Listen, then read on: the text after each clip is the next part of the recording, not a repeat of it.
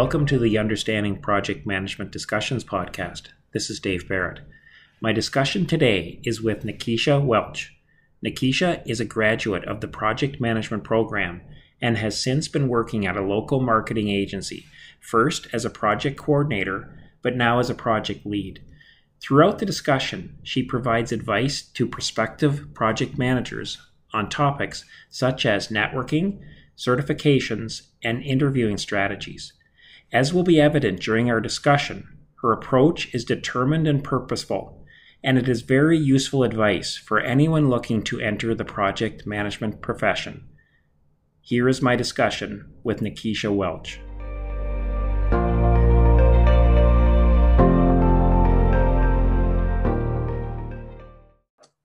Hi, Nikisha. How are you doing? Hi, Dave. I'm doing great. Good. Well, it's good to see you after all these years. We were talking beforehand that we started, and I think it's been like 4 to 5 years since you were in the PM program. So it's good to see you after all this time. Yes, it's been a while. I think it was around 2016 when I joined the project management program. Yeah. So it's been a while. So the theme of our discussion today, or at least where I wanted to start, was many who come into the project management discussion, they want to be project managers, or hopefully do. And one of the challenges of project management is that a lot of project management roles say you need 5 years of experience, or you need to have managed projects. And so there's this paradox of you need experience to be a project manager, but how do you get the experience of a project manager if you can't? So there's this paradox that exists. So what I wanted to first ask you is, well, how did you approach this? You are currently in a project management role in a marketing and communications type agency, and you were able to succeed there. Tell us what you did. Well, for me, when I started, I had that challenge where I thought I couldn't get a project management job because of the lack of experience. But I took the approach of trying to get my foot in the door. I started by applying for project coordinator roles. So that's how I got my foot in and started to work my way towards becoming a project manager. And even though they asked for some form of project management experience, even though I didn't have the formal experience, I had previous work experience that could be applied to project management. So right. What I would say is, look at what you've done in the past, and throughout your studies, you can tell what's required for project management. And sometimes you're actually carrying out those duties in volunteer work, in part-time jobs, and those can be applied to help you become more marketable. Yeah. What type of jobs were you able to identify? Like you're saying that you were able to reach back and talk about your past experience. What types of things did you do before, and how did you sort of position that to be, applicable to a project coordinator role? Okay, so my background, I had experience working at a brokerage firm in Jamaica. So that's finance. And in project management, you need to know how to make budgets and work along with those budgets. So finance is important. I also worked in Japan as an English teacher. And in teaching, I had to create lesson plans, and creating lesson plans and creating a curriculum for the students, that involves quite a bit of planning, and that's involved in project management. Right. Now, while at Conestoga, I worked part-time at a real estate firm, and I was their admin coordinator. So I had to work with all the realtors, work with lawyers and different legislative bodies. And in project management, you need to work with a cross-functional team. So working with all these people provided me with some form of experience, and I was able to apply that in my role as a project coordinator. And I think that's really interesting, that and really smart that you were able to look at roles like teaching, for example. I'll choose that one because I teach. Yeah. And you're right, there is a lot of planning. There's a lot of, you've got to kind of map out the term, you got to think about what you're doing, you got to schedule. And so if you really kind of think of it, you can sort of say, hey, I've done a lot of the things in a different context. And even if it's like you had some, sounds like some really, really good work experience, but even if it's working at a, fast food place or something like that, even if it's like say perhaps not as complex a work, there's probably elements that you could draw out to say, this is a case where I had to manage some people, I had to work with customers, I had to influence, I had to resolve conflicts and so on. That you can, and so that's one of the challenges. Um, you used the expression before, you get your foot in the door. What that's like, that's a visual metaphor of sticking your foot before they close it. What did you mean by the foot in the door? What did you do to get that foot in there? Well, what I meant was sometimes you see a position in a company, the ideal position that you would like, but you're not there as yet in terms of qualifications and experience. But you may see another position that you are qualified for, and you could start working. You could try to get that position and prove yourself while at the company and work your way up. So that's what I mean in terms of getting your foot in, getting face to face with the people who make the decisions to hire you for the positions that you want. Right, right. So sometimes maybe taking a lesser role, a different role, and so Yeah. on. Um, in our conversations, and prior to us, as we were lining up our discussion, you used a word that sometimes strikes fear in the heart of many people. Doesn't matter how experienced you are. It was the word networking that you used. Um, and so, how do you did you do some networking to as you were graduating, and was that something that you did as part of your strategy? It was actually. So I did, for my second program at Conestoga, networking was a major part of the program, where we had assignments to do, where we had to consciously make an effort to meet three people within the field that we want to work in, and try to set up coffee interviews or just have a chat with them to learn more. And I used LinkedIn a lot. So I searched for people who had titles that I aspired to have, and I tried to reach out to them. And not only LinkedIn, networking with your lecturers, networking with people within your classroom, because you don't know who will end up in which position after they leave school. So just creating a genuine relationship that may be useful in the future.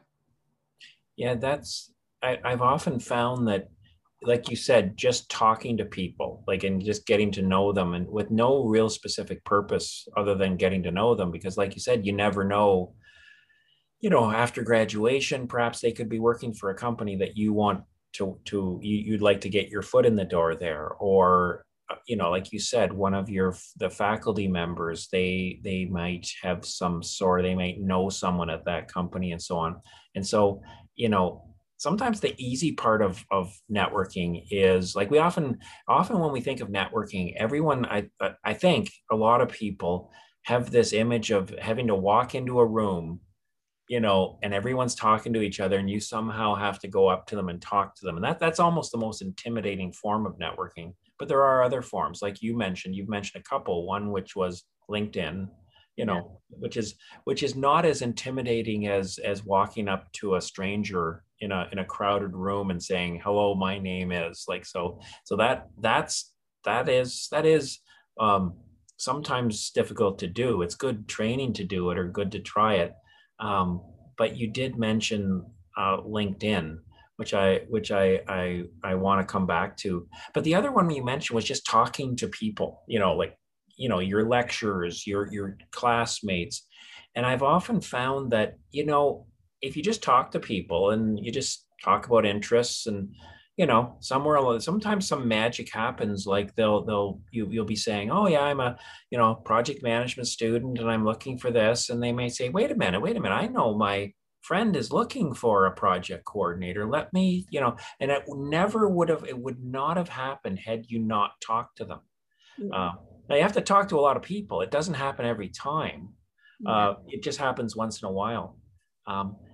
The question I have about LinkedIn is the three people you had to have coffee with as part of the program, and you said that was in your second program that you took, which I believe was a marketing related program, as you were saying before, which is a good combination. I think that was it's often good to pair project management with something like rather than just standing on its own. You need something to manage, right? So you sort of chose the marketing field, Right.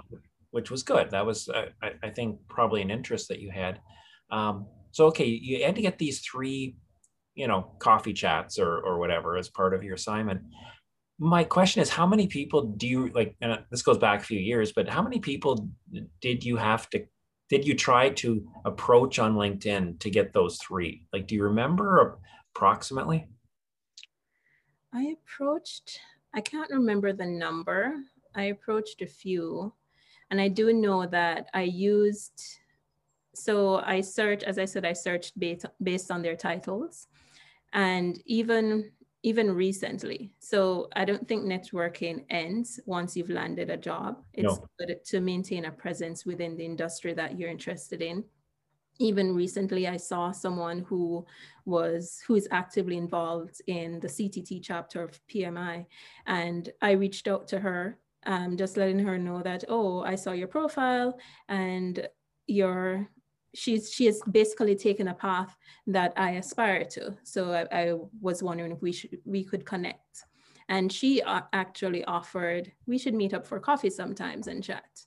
So it's sometimes it won't always go like that. There will be people who won't respond or maybe negative towards you, but it's just a part of life. You just have to try somewhere else.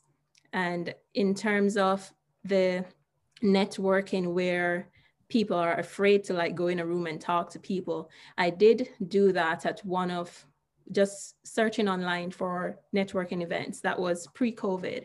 And I went and tried to join the conversation, and we ended up exchanging LinkedIn contacts and then maintained the connection after. Yeah. So yeah. That's good. So you were able to you were able to conquer that. I don't know if you had that fear, but you were able to conquer that fear.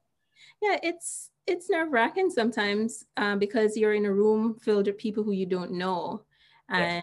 And especially if there is a group of people having a conversation and it's like, how do I break into this conversation and what do I say?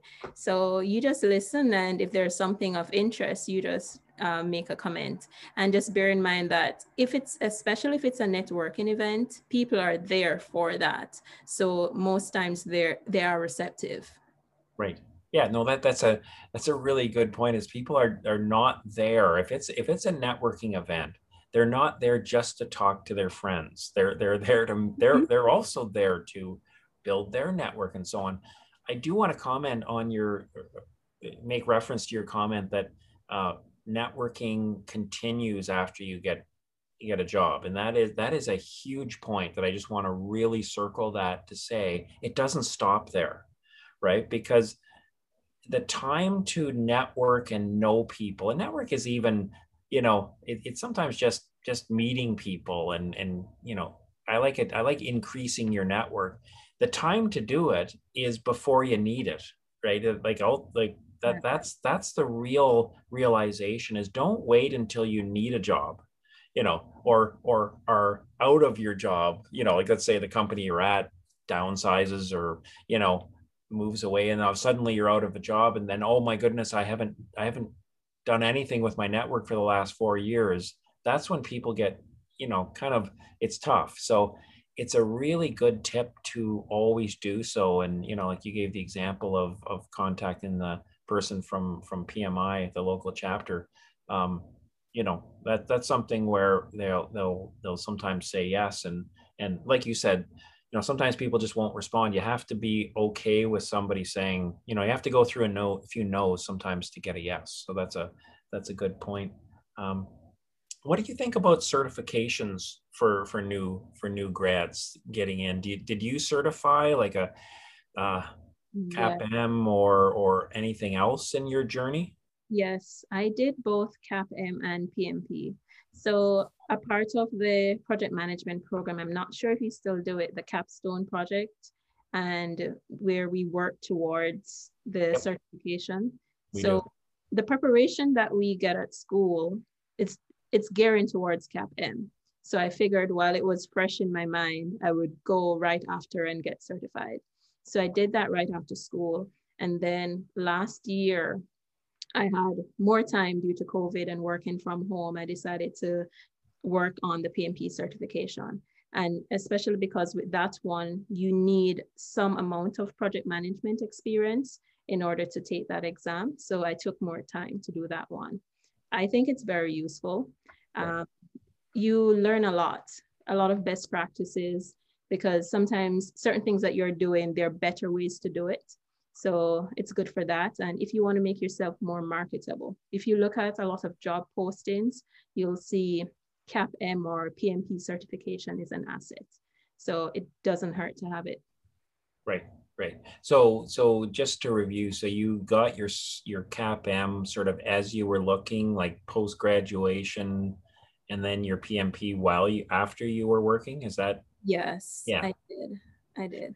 And I think that's fairly typical because, you know, like you say, PMP, well, I mean, in terms of the acronym, Certified Associate of Project Management is the CAPM, and Project Management Professional is PMP. Um, PMP requires a number of years of actual experience, like, you know, so that's good. That's a good sequence that you did. Um, is there any other, like in terms of if we had a group of project management graduates who were just about to graduate from the program, is there anything else that you'd advise to them in terms of setting out and catching on with a company in terms of a project related role? Hmm.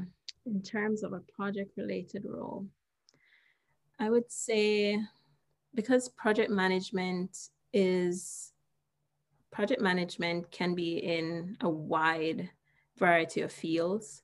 Find an area of project management that you're interested in, something that will excite you. Um, I was really interested in marketing, and that's why I tried to get into a marketing company, although I was open to other options. So I would say be open to, and just know that you won't know everything. Once when you get on the job, there will be a lot more to learn, and you do learn things during the program, but sometimes you won't necessarily use everything. But when you're in the field, there's still more for you to learn, because each company has they have their own way of doing things. So it's a never ending learning process. Right. And I just think project management is an awesome field to be in, because it can be used in any area. Right. Right. Well, I agree. That's one of the things I've said to my classes is it's I've always liked it because it as you've mentioned you never you're always learning about it, but it's every day is a little different. Like it's very, very dynamic, and so that's what I've always liked about it. Um, that's a good segue when you said we talked about you didn't, not everything was in the program could you possibly know coming into the organization, and that's true. I mean there's you know there's almost every company is different. There's almost an infinite amount of information to know. But what were you, if you think back to the first couple of years, you know couple of years ago, say, what surprised you when you know you came out of the program, you kind of learned, you know, PMI and their, you know, the theory of project management, and when you got into were there things that you went, oh, that's different, like that like, what is there anything that kind of you went, that's different from what I thought it would be? Hmm. What made me think that's different? I think trying to, not sure. I know that in terms of software, because in the program we did use Microsoft Project. Yep. The company I work at, we don't use Microsoft Project. So I had to learn a new software, but it's all similar because they all use the Gantt system and dependencies and things like that. Yeah. In terms of what's different, being agile, like things don't always go as planned, like learning to be flexible and having a workaround when things aren't going how you want it to go.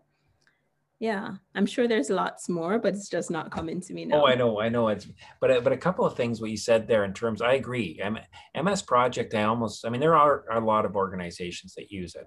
Probably not a lot of marketing organizations that use it. I wouldn't say it'd be, if you were working for, let's say, more in the construction or engineering industries and so on, you probably would more. But as you know, as you pointed out, it you know, and the reason why, I mean, ultimately it's a known tool.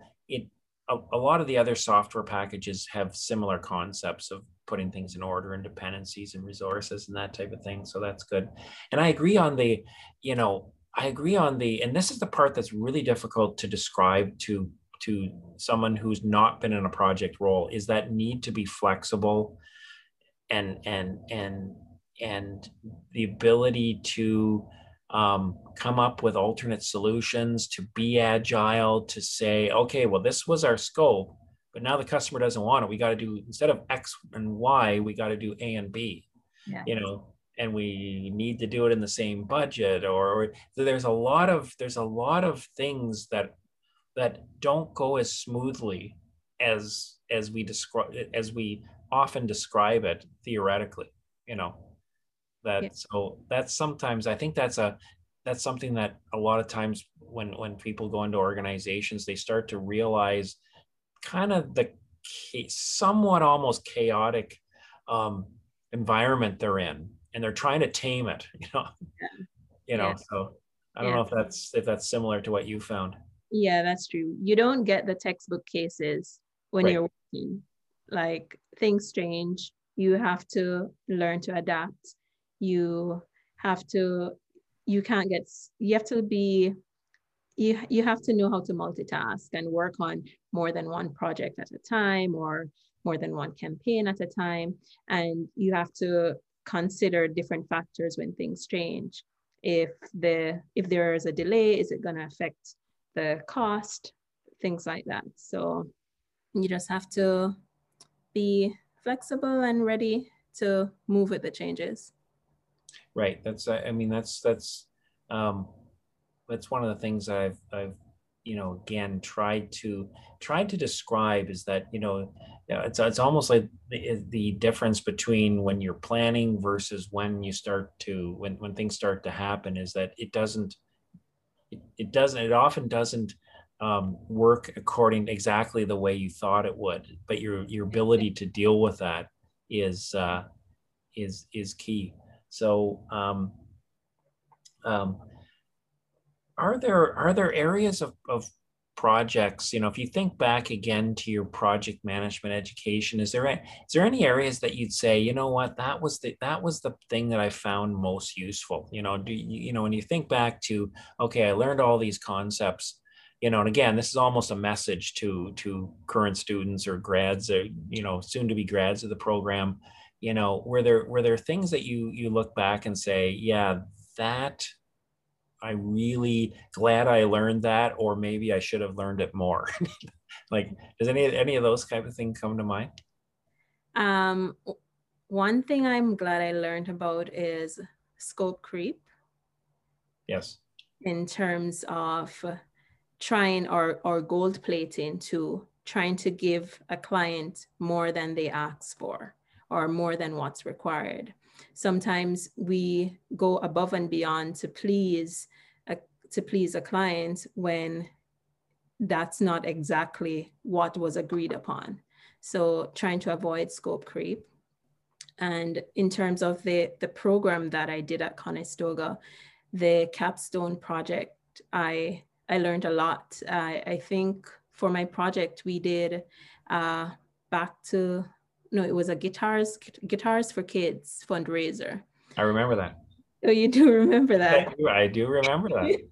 Yeah, that was a fun experience, and I think it was a very real life experience. It was a practical experience and gave us the chance to practice some of the things that we learned in the program, and just working with this actual stakeholder.